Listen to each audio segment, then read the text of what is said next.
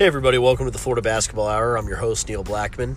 On today's show, Eric Fawcett, GatorCountry.com, and I will break down Florida's loss to Georgia, talk about how it impacts the Gators and their standing on the bubble, which they are very much back on now, and we'll preview senior night, Gators getting set to honor a group of seniors and host LSU, who is by most accounts at worst a 3 seed, maybe a 2 seed. So a pretty challenging senior night game for Florida. And then, of course, they'll close with Kentucky at Rupp Saturday. So a very difficult week for the Gators. We'll talk about it. All that and more coming up on the show. Thanks for listening.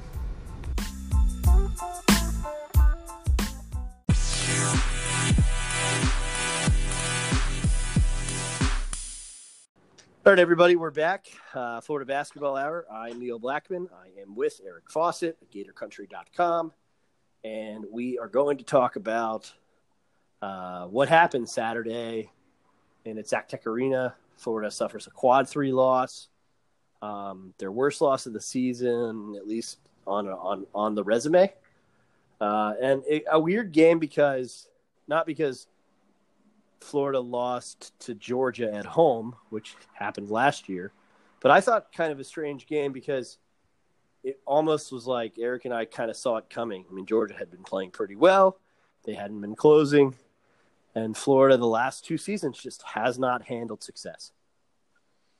Yeah, I do think that was kind of one of the interesting things that we pointed out on the last podcast was the fact that they, even though we're on a massive losing streak, had a little bit of that kind of weird momentum about playing some really good teams like LSU and Mississippi State and Ole Miss, and they played them tight. And it just kind of shows that they were kind of ready to pounce, and they did to an extent. And while saying that, although I do think they're ready to pounce, I don't think that it was the Gators played so good and Georgia outplayed them. I do not think Florida played a good basketball game whatsoever.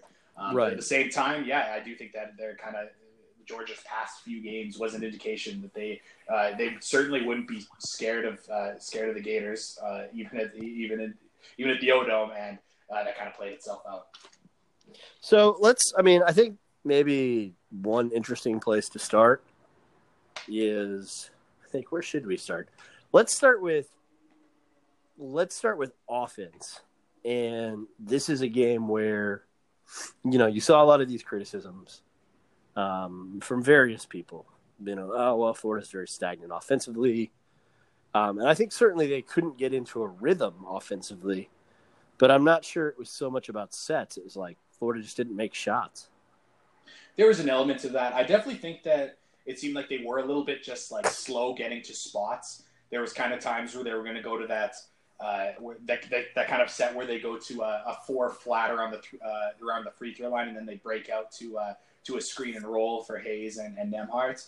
I think that I do think they were just a little bit kind of slow getting to spots, and I don't think had a lot of urgency or intensity there. And I think that it got them into some late clock situations.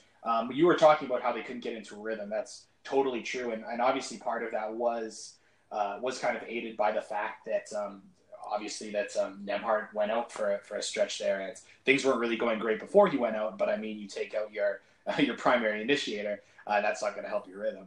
But there was also just like you were saying, they weren't making shots. I thought Noah Locke had some good looks that didn't come out. Jalen Hudson, Jalen Hudson was 2 for 8 from 2. He left a lot of points at the rim.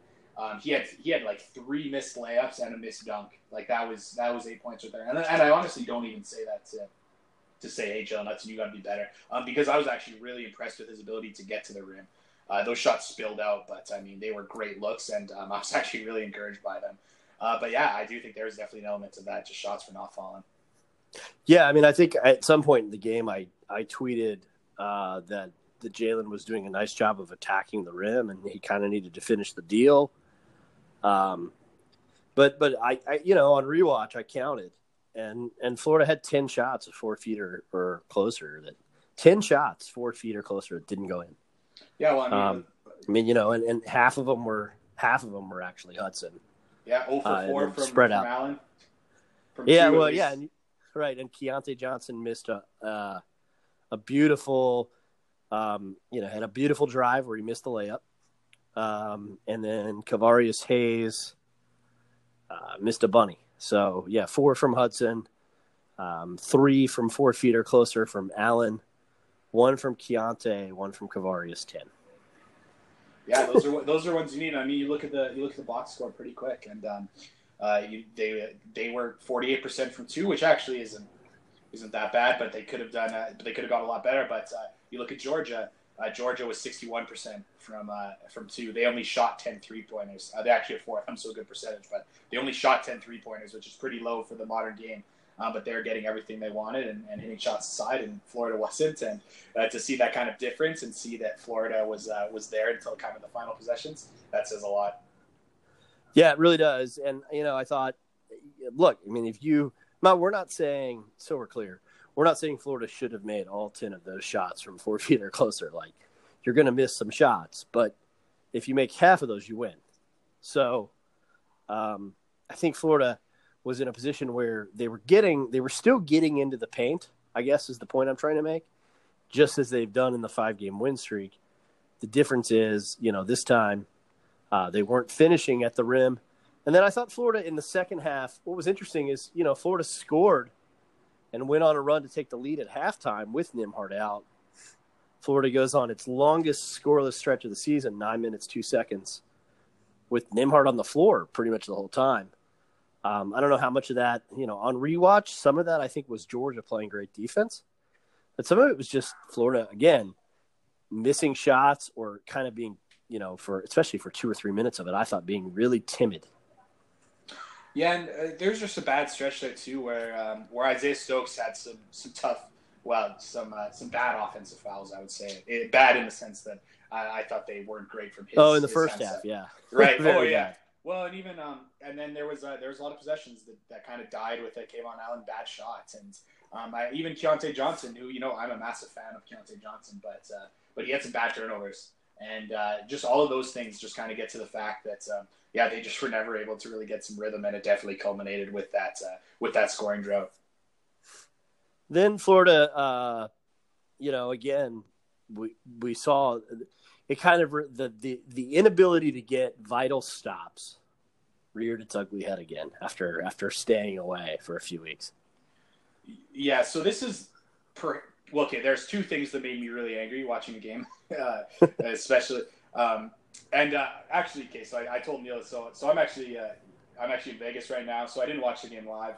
I had to watch it afterwards, knowing the outcome, which is always a very painful experience. But there's 2 things that made me really, really mad, aided by the fact that I was watching on kind of an app called Synergy, where I can keep going back and just rewinding quickly. And was the first one was that missed travel call, kind of late in the game down the stretch, where it was like a 1-point game. Ogbede grabs the rebound, falls to the floor. Both refs put their hands up, looking at each other, and then the play goes on, and Georgia scores a quick one on the other end. Big swing. Yeah, it was 2 missed travels too. I thought there was travel. I thought he traveled down at the other end too before the goaltend. Oh, absolutely. So that made me really mad. And the other thing that made me really mad, and this was Neil's original point about not being able to get vital stops, was Florida's within 1 point, kind of 2 possessions later, and Jordan Harris got the basketball. He was guarded by Kayvon Allen, and Kayvon Allen played really, really poor defense. And so what happened was Jordan Harris got the ball. He's in triple threat, so he's still got to dribble if he wants it. He pump fakes once. Allen doesn't do anything, which is great. Stay down, play no defense. And then just with his eyes, with a head fake, Kayvon Allen on the second one just jumps straight in the air and waves his hands as if a pass is coming. And Jordan Harris just absolutely burns him off the dribble because Kayvon Allen is in the air and you can't move sideways or backwards when you're in the air. And he gets to the hoop and gets a big bucket. And I thought that was just really, really poorly defended by Allen.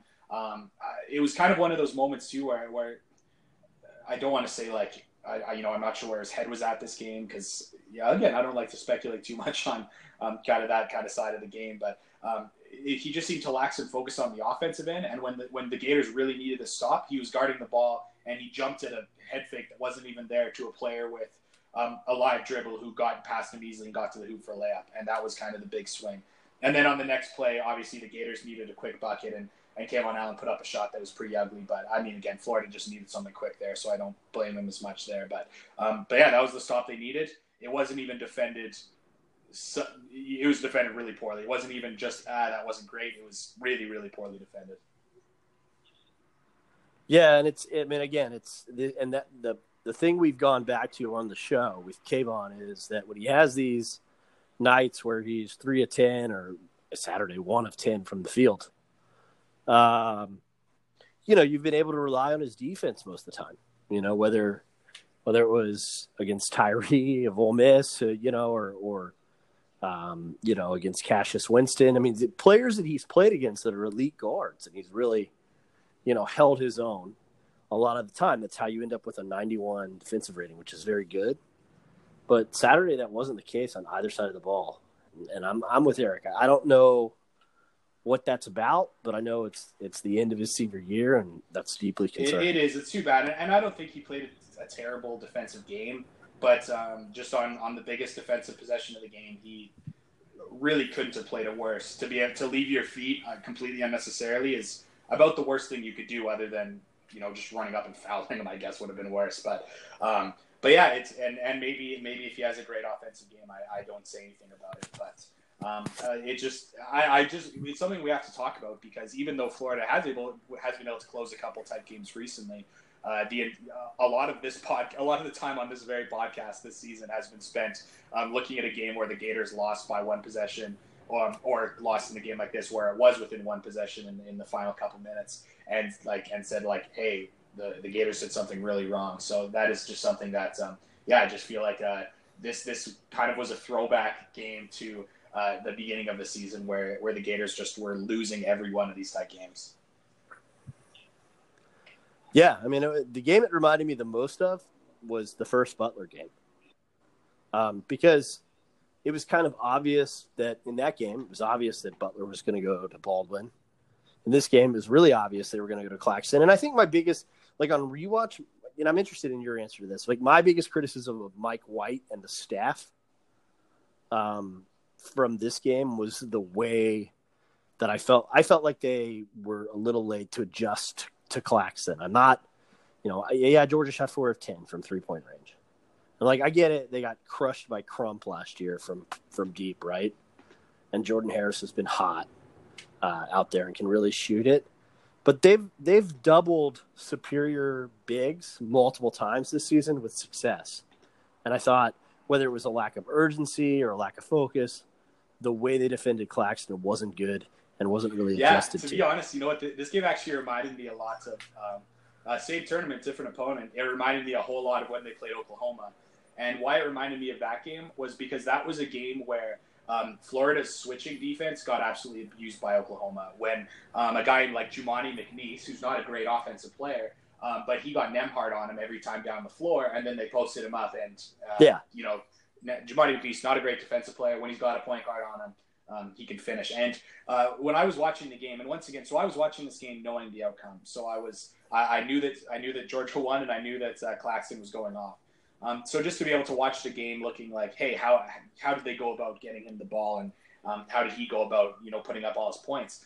And a whole lot of it was because they were trying to generate the switch to get Andrew Nembhard to guard him, and because Florida switches and is happy to switch, Florida wasn't kind of fighting to make that switch not happen. So it was kind of one of those situations where you're like, Florida wants to switch everything, but obviously Georgia really wants that switch. So it's like, is that something you should really be doing? And I just felt like a lot of the plays were when they got this isolation of Claxton on Nembhard, and I really like Nembhard. I think he's a strong positional defender, but that's just really tough for him to do on 10 or 15 possessions where he's got to bang down low with Claxton, or guard him on the perimeter where Claxton has a foot of reach on him so he can keep the ball to the outside and shield Nembhard while putting a shoulder into him. And I just feel like that was kind of the story of it was he was really content.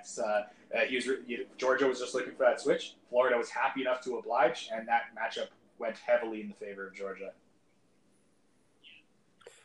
Yeah, no, that's a good. I mean, that was pretty close to what I thought too. In fact, I'll tell an anecdote from this was not on my rewatch, which, I I went to church and I felt great about myself after church, like I often do. Because, I just get energized and whatever. And then I'll come home and I was like, oh man, all that positive energy is just sapped out from the rewatch. But watching it live, so I told Eric this off the air, but I sat in a different place than I usually sit. And so I was low. I was like 7th row behind the basket and by the Florida bench. And, my anecdote would be that in the first half, they were coming directly at the Florida bench. Georgia was offensively. And I can't tell you, I think it was 3 or 4 times that we heard Coach Nichols yelling, stop switching. So, we get into these discussions about players not necessarily doing what the coaches are telling them to do.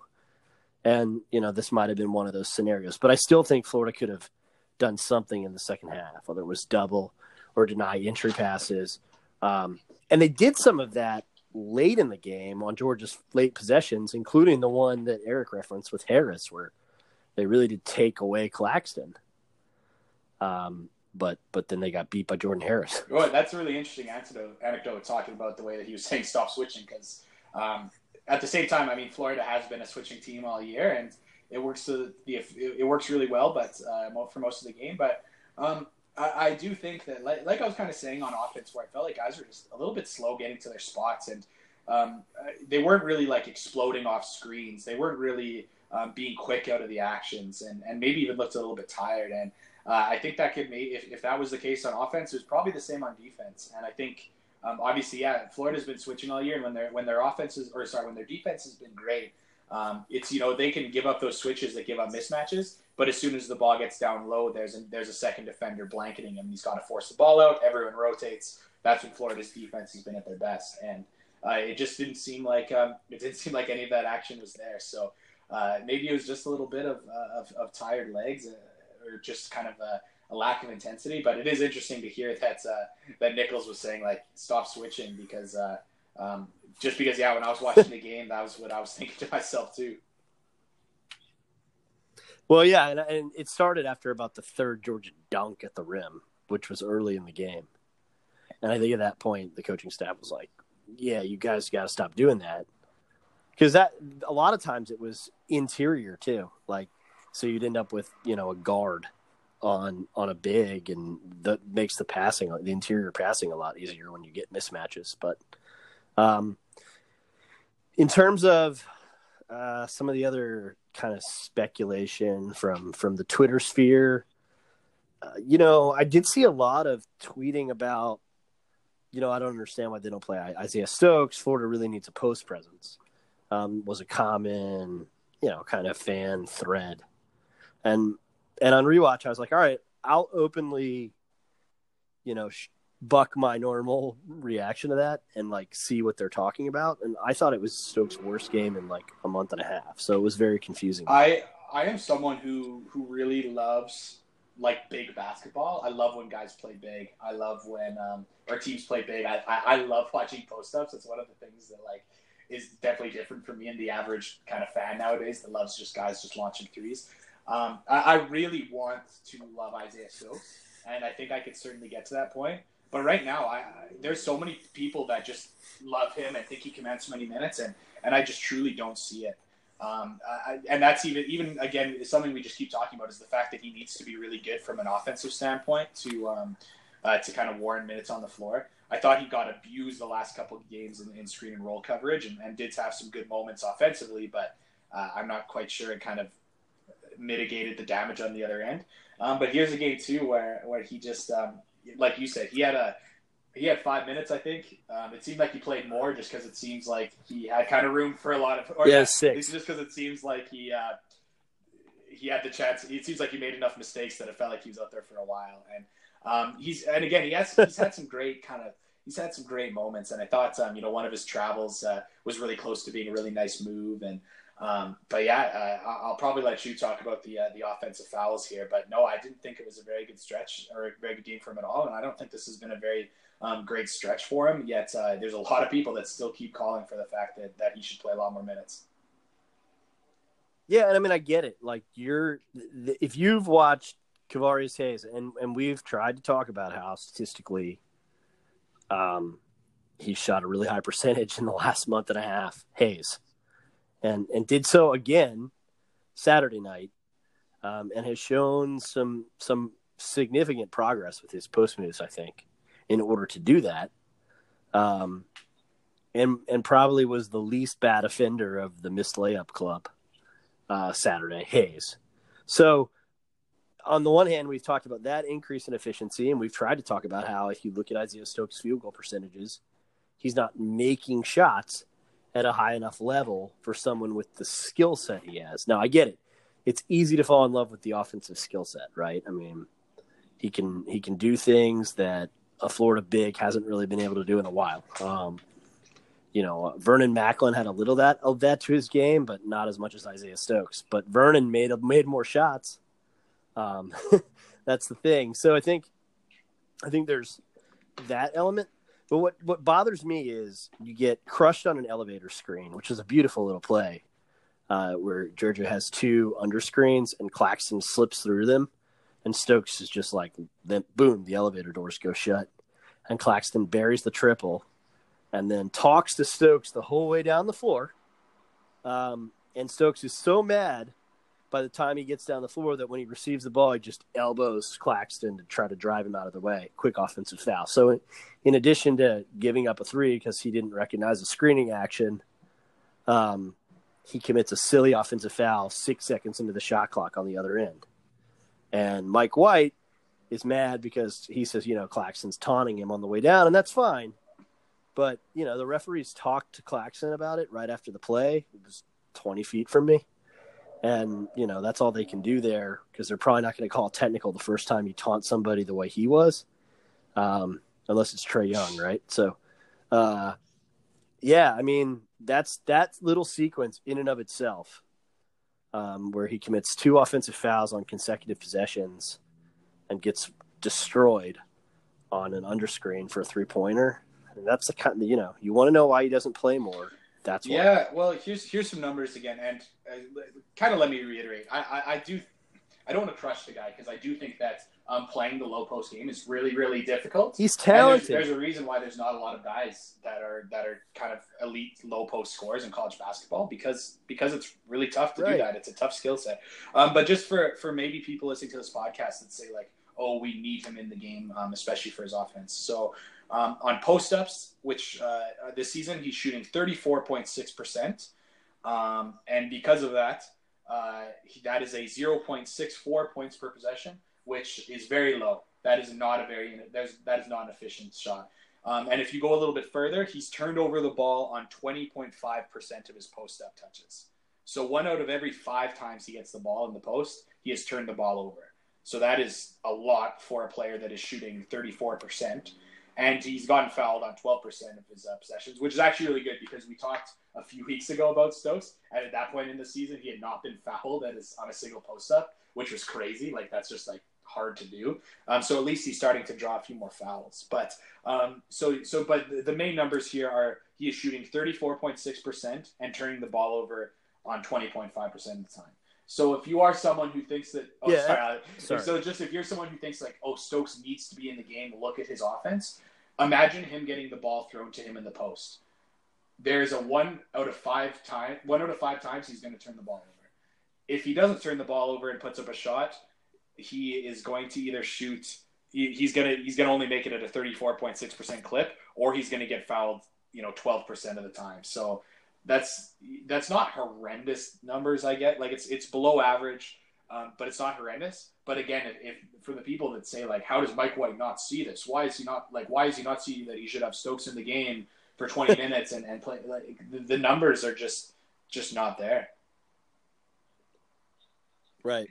Yeah. I mean, look, am I gonna beat the dead horse here? Just gonna say that the thing about that 1 in 5 turnover rate is it's just not something that's sustainable for this Florida team either. Their biggest advantage, in fact, and this segues into our next topic of discussion, which is where this leaves Florida.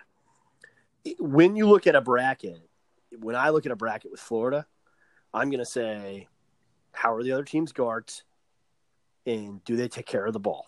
because, quite honestly, Florida stayed in the game with Georgia because Georgia's guards kept turning the ball over. And Florida's good at producing turnovers. And with Stokes on the floor, you negate some of that strength because he turns the ball over.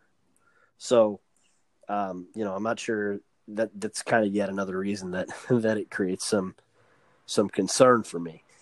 In terms of where this loss leaves Florida, I'll let Eric talk about it because I think he's seeing a lot of the commentary on Gator Country and he kind of has a pulse of where the fan base is. Yeah, I just think that one thing that's kind of just, again, one more thought I'm going to beat the dead horse here. So many people have made fun of just, the laughing point of Kavarius Hayes' hands this year has been very large last year. People always say, talk about how bad Kavarius Hayes' hands are. Kavarius Hayes is shooting over 60% from the field. He's almost at double the field goal percentage as Stokes, and Stokes is turning it over on 1.5 times he touches, or 1 of every 5 times he touches the ball. So, if you want to talk about someone who fumbles the ball, I would take the guy like Hayes that if he catches the ball is finishing at 65% versus Isaiah Stokes who turns it over about the same amount but is shooting 35%. So that's my just regular defending of Kavarius Hayes. But talking about where it leaves Florida, I just decided to pull up just this morning, pulled up the net rankings just because the net rankings are notoriously slow updating if anyone looks at them. And then just to see where this kind of loss put Florida. So they dropped to a 35 in the net rankings, which is a pretty big fall. So that's spots. Pretty rough. But 35 in the net, that's still pretty strong. That's higher than Ole Miss. That's higher than Syracuse. That's higher than Ohio State, Furman, Belmont, Lipscomb, some teams in People's Fields. And then I looked at Bracket Matrix, which is kind of my favorite thing to look at bracketology wise. Just kind of a composite of over 100 brackets. They still have Florida as an 11 seed, and they have Florida as the highest 11 seed. So in terms of teams that are at large, they're ahead of TCU, Utah State, Minnesota, Arizona State, Alabama, Clemson, Seton Hall. So there's still a good 8 teams that Florida's ahead of in terms of getting an at-large bid, which, again, would I say that they're in comfortably? That's probably not comfortably in the tournament. But at the same time, if you've got 8 teams behind you in a lot of people's brackets, that still means you're in. And I think a lot of people saw that loss against Georgia as something that knocked them out of the tournament picture. And in terms of their net ranking and in terms of a lot of bracketologists' brackets, that isn't the case.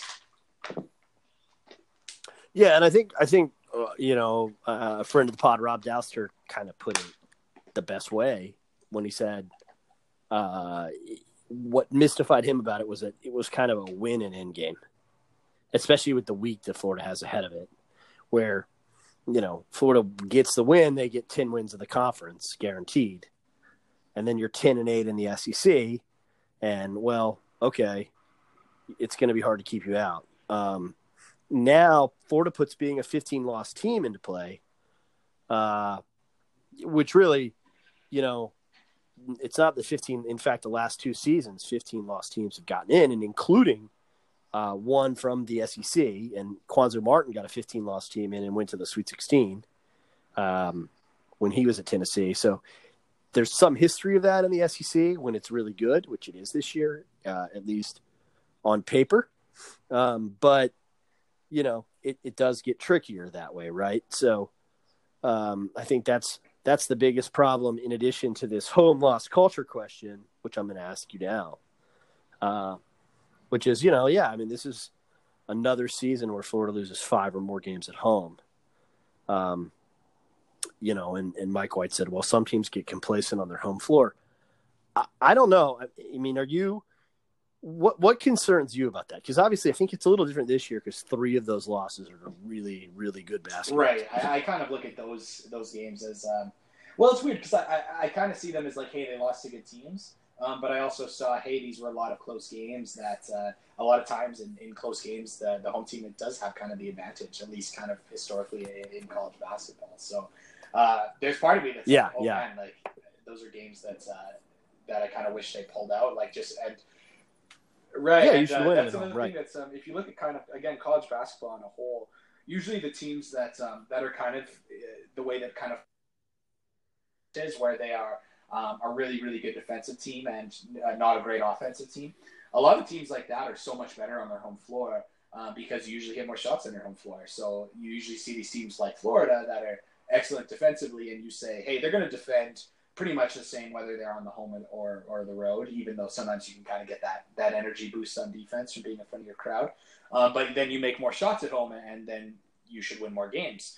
And so the fact that hasn't happened is a little weird. And just the fact that, again, you think that Florida maybe would get that little extra push defensively, have a little bit more energy just from having the crowd cheering them on. But at the same time, I think that they give so much effort on the road too. Maybe it just doesn't matter to them. But yeah, I would say I'm a little bit torn, but between whether I think that it's there's something behind it, or if I think it's just some tough luck. Yeah, well, look, I'm of the view that it's something that they should culturally try to address. And I know, I just said, three of them were the great teams. But certainly two of those games, Michigan State and Tennessee, Florida was very much in the game at the under 4. And, you'd like to win those games, right, on your home floor. And you have to do that if you want to be really good as opposed to on the bubble. And so I think, you think about how good this team was, especially under White, the second year at home, and how they played so much better his first season at home. And you kind of wonder, is it the new building? Is it the renovations? Is it quieter in there because there's no more bleachers and there's less stomping? The fact it was spring break Saturday, is that a factor? The fact that, Wednesday night, huge game against LSU, which we'll talk about in just a second. They're doing email blasts trying to fill the building because of spring break, sure. But, you reduce capacity to put in these suites and you shouldn't have issues filling the building against a top 10 LSU team, right? So I think there's some of that I think is a cultural concern. And Eric and I don't get into these types of things, especially in season. Because we don't have enough access to sort of make grand pronouncements about culture, but I can look at a pattern and say the program loses at home too much, and I think that's fair. Yeah, I would say that that's a little bit of fact. And what's just really crazy is could you think about if we beat Michigan State on our home floor, where they'd be right now in terms of even just let's just say even in terms of the bracket, not even in terms of Well, they wouldn't be on.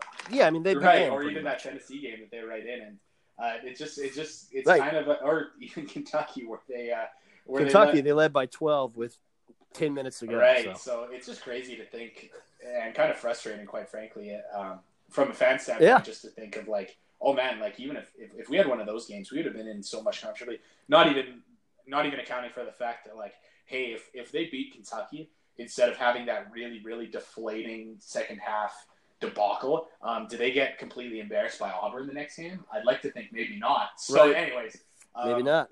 Yeah, so I think that there maybe is just something to how just you need to be able to take care of business on your home floor. And but I do wonder just again to what extent do you how do you make that kind of cultural change? Because do I think that these guys get up more to play a road game at Vanderbilt? Maybe I don't know. I don't think they do. I'd like to think that I'd like to think they'd be a little bit more excited at home. But I'd really be interested too hearing about. I hear a lot about Florida's kind of how regimented Florida's game day situation is, both on home and the road when it comes to shoot-arounds and things like that. And, obviously it's working on the road, but I just wonder if you see some of these rough performances at home and maybe you think about changing up something.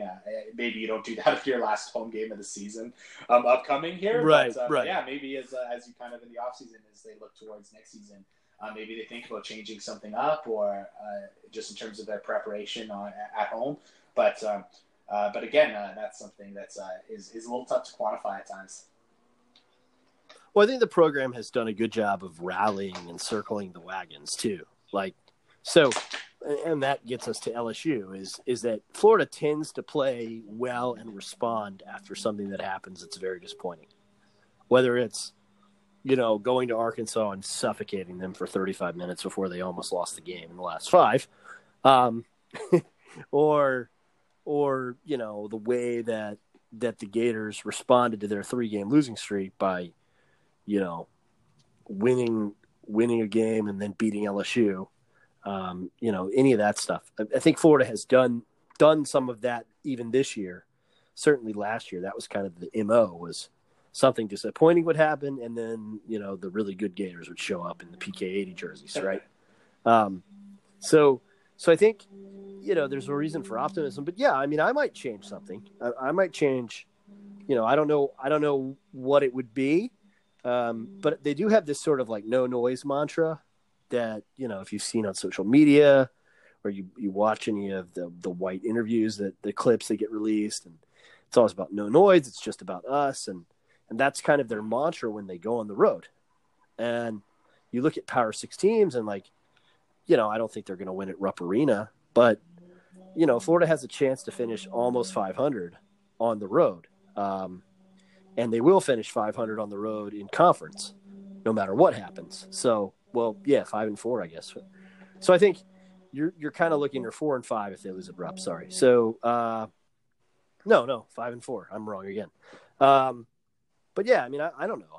I might think about something different next season just to see if you can reclaim it. Maybe you make it, a big point of emphasis and you talk about it a lot. I don't know. Yeah, and again, I do look at some of the games that they lost at home, and I obviously look at Michigan State back at it seems like a long time ago, but that was especially when Florida's offense was really, really struggling. And against South Carolina, losing at home in a game that they should have won, they still were kind of having problems with those kind of late game execution things. And I still look at some of the a little bit more of the X and O type things and saying, like, they really didn't have things together at that point. And I think it obviously bit them pretty badly. But yeah, then you look at these games like Georgia and at that point of the season, and after they close out a game or win a tight game at LSU in overtime and kind of take care of business in a couple of those other games, I do think that maybe it's something to do with just the mindset and the preparation.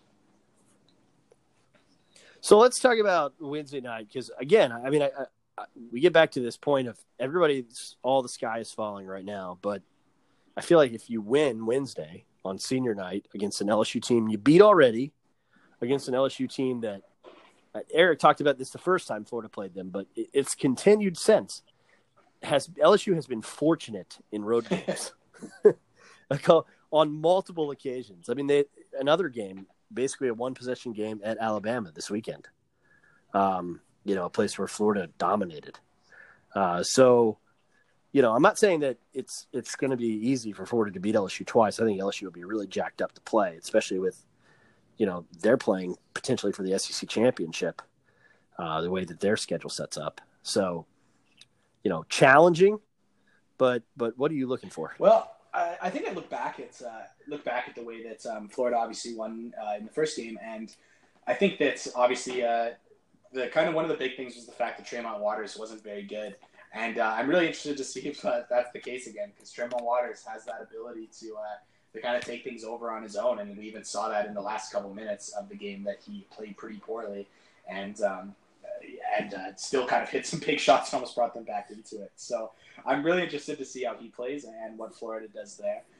And I'm also really interested to see what they do with Naz Reid, who I thought played a lot better game than maybe his stats indicated. And he had he still had 16 points, but shot pretty well from the field, but did turn the ball over a lot. But I thought he just kind of really controlled things. So kind of coming off a game where Nicholas Claxton just bullied the Gators, I'm really interested to see what they do with a really similar player, Naz Reid, because Naz Reid is obviously built a lot bigger, but is kind of plays like Nicholas Claxton, where he can shoot the ball. I think Naz Reid probably shoots the ball better.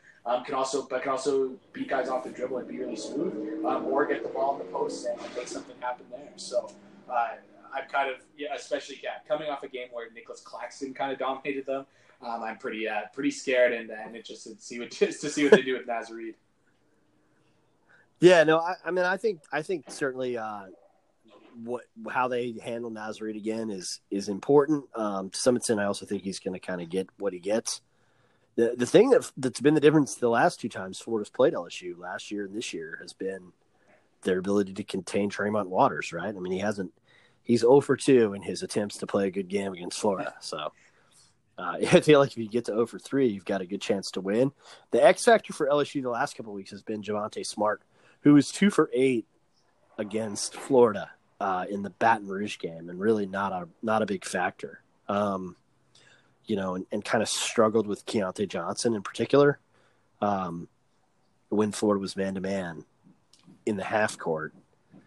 Javonte Smart was the reason that LSU beat Tennessee. Oh, yeah, absolutely. And he was incredible in that game. And I even see the fact that so he didn't play great against the Gators, but then you look at the fact that, like, Darius Days had a really good game in his kind of minutes against the Gators. Marlon Taylor had some really good moments. Kavell Bigby-Williams, he played well too. And obviously Skylar Mays was probably their best player. So Phenomenal, you look at even the first matchup that the Gators had, and you're like, man, everyone other than Tremont Waters and Javonte Smart played really, really well. Emmett Williams didn't play very well, but yeah, Skylar Mays, Naz Reid, Bigby-Williams, and Marlon Taylor, and Darius Days were all really, really good, and somehow Florida found a way to win. And that's without, like you said, Tremont Waters and Javonte Smart. So that'll be really interesting to see what they do. But the other thing that's kind of interesting is obviously in Florida won. It took that major second half in overtime from Kayvon Allen, and it also took a pretty good game from Noah Locke where he had 15 points, even though that was one of the games that his 3-point shot wasn't falling the way it had earlier in the year. But yeah, those guys combined for 36 points, and Noah Locke and Kayvon Allen haven't been great these last couple games. So I do wonder how things change for Florida when those guys aren't firing. Yeah, no, I mean, I think that's also a pretty big point of concern. The other one would be you've beaten this team once; they're going to be motivated to play you.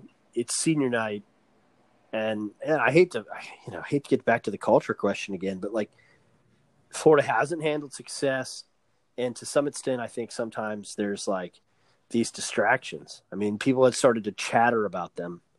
And you kind of referenced it. I mean, they had beaten LSU, that kind of handled their business before then. And people were saying, Florida could end up being like an 8 or a 7 seed and scare somebody in the second round, right? And then you go out and play a team that's 1-13 in the league and lose. So, how does Florida respond to that? Obviously, a pretty significant point of concern. And can Florida continue to do enough in the paint? Because that was the big thing in the first game, was just Florida's ability to hold their own inside against LSU. And how is LSU going to match up with Matt Krause in the starting lineup? That's my question. On senior night with Matt Krause, I'm guessing he'll get to start, which will be some entertaining minutes to start things off with. He's got to stare down like Marlon Taylor. But anyways, the interior game that was pretty big because Kavell Bigby-Williams, he made some things happen on the inside, and Naz Reid, I still feel like he he's 4 for 11 from the inside, and I just feel like he was better than that in my mind's eye, and had a couple spill outs, and I just really like him whenever I see him play. Even when they lost to when they beat Tennessee and Naz Reid was not good at all, I still thought he played pretty well, even though he couldn't score for most of the game and missed some shots. I just think you just feel him on every possession on either side of the ball. But yeah, Florida's going to have to be, once again, I just kind of go back to Florida's going to have to be really good inside after coming off a game in Georgia where they weren't very good on the inside against a team that is nowhere near as talented on the inside as LSU. So that is a concern. So that's going to be, that's kind of our assessment and preview of it. We'll be back to talk about it after the game and get you all ready for Rupp Arena, where the Gators are going to go and try to win for a second straight year. Yeah, that'd be great. And that's as much as that's always the game where Mike White haters are a little bit more quiet because Florida has been pretty good against Kentucky in his time. Obviously, if Florida was able to hang on to their massive lead against Kentucky, the first matchup that Mike White would have really owned that matchup with Kentucky. But hey, you know what? If Florida somehow gets embarrassed against LSU, That could certainly, that game against Kentucky could become very, very big. So, that'll be. But yeah, we'll kind of cross that bridge when we get to it, I suppose. So we don't often do predictions. Let's just close. I mean, you think Florida beats LSU, wins in it, or no? I don't think so. Once again, I kind of coming off the game against Georgia. I just don't think that I just don't think that I can predict them to win. And I also just kind of factor in the fact that I don't really think they should have won against LSU the first time around. I thought that just kind of the way that they played basketball for most of the game kind of indicated that I thought LSU probably deserved to win that one, and Florida was able to pull it out. But I don't see it as like, well, Florida beat them the first time, they can beat them again. Obviously, that is true, but I think that Florida's kind of stole one a little bit, and for that reason, I don't think they necessarily have the upper hand and just have to they just kind of keep it. I think that I kind of come in with the kind of mindset that, hey, I think LSU should have beat them the first time and played better, and then you see kind of the way that Florida played against Georgia, and for that reason, I do think LSU is going to win in a close one. Nice. I also think Florida will lose a close game. And yeah, I mean, I don't agree that I thought Florida was a better team and deserved to win in Baton Rouge. I thought, they held their own with LSU on the glass, which nobody's done really in SEC play, except Kentucky and Arkansas, who rebounds well. And, I thought, and Florida more or less led 30 to 35 minutes of the game. I mean, I give Florida more credit for containing Tremont Waters for the second straight year than, maybe Tremont not playing well. And I certainly think if you can kind of contain some of the other pieces around him, which Florida did just enough of, they deserve to win that game. Obviously they had to get hot from 3-point range, but that's kind of the deal with this team. I mean, they shot 23% from downtown against Georgia and left with an L, right? So, I mean, I don't know. I just think LSU it's a weird one because LSU has so much to play for, just like Florida. It's not like another senior night where like LSU's seeding in the SEC tournament is determined and they're just kind of like, all right, we're playing out the string until March because we know we're a 4 or 5 seed and that's as good as we're going to do. I think that kind of stuff matters. So right.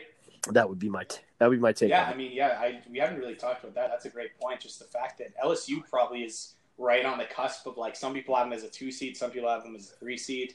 Win on the road against Florida. That's a big win for LSU. So I think that they are going to be playing for a lot because the difference between a 2 seed and a 3 seed can be pretty substantial. So that's a great point that I didn't even think about. It's just the fact that LSU is still playing for a great NCAA tournament seed. Yeah, and I think I don't. My internet is not working, so I don't know when their last regular season SEC championship was, but it's been a while, and it's like the way that the schedule sets up, you have to kind of like their chances to close it out if they beat the Gators. Yeah, I would think that, and that's pretty wild. And obviously with I probably was in the count thinking that Tennessee or Kentucky was going to be kind of the runaway favorites, and there you have LSU. So it's really good for them, and hopefully the Gators can play a part in playing spoiler. Yeah, no word on whether that title will be vacated eventually, but a big one Saturday, right? So thanks for listening, and we'll be back on the other end.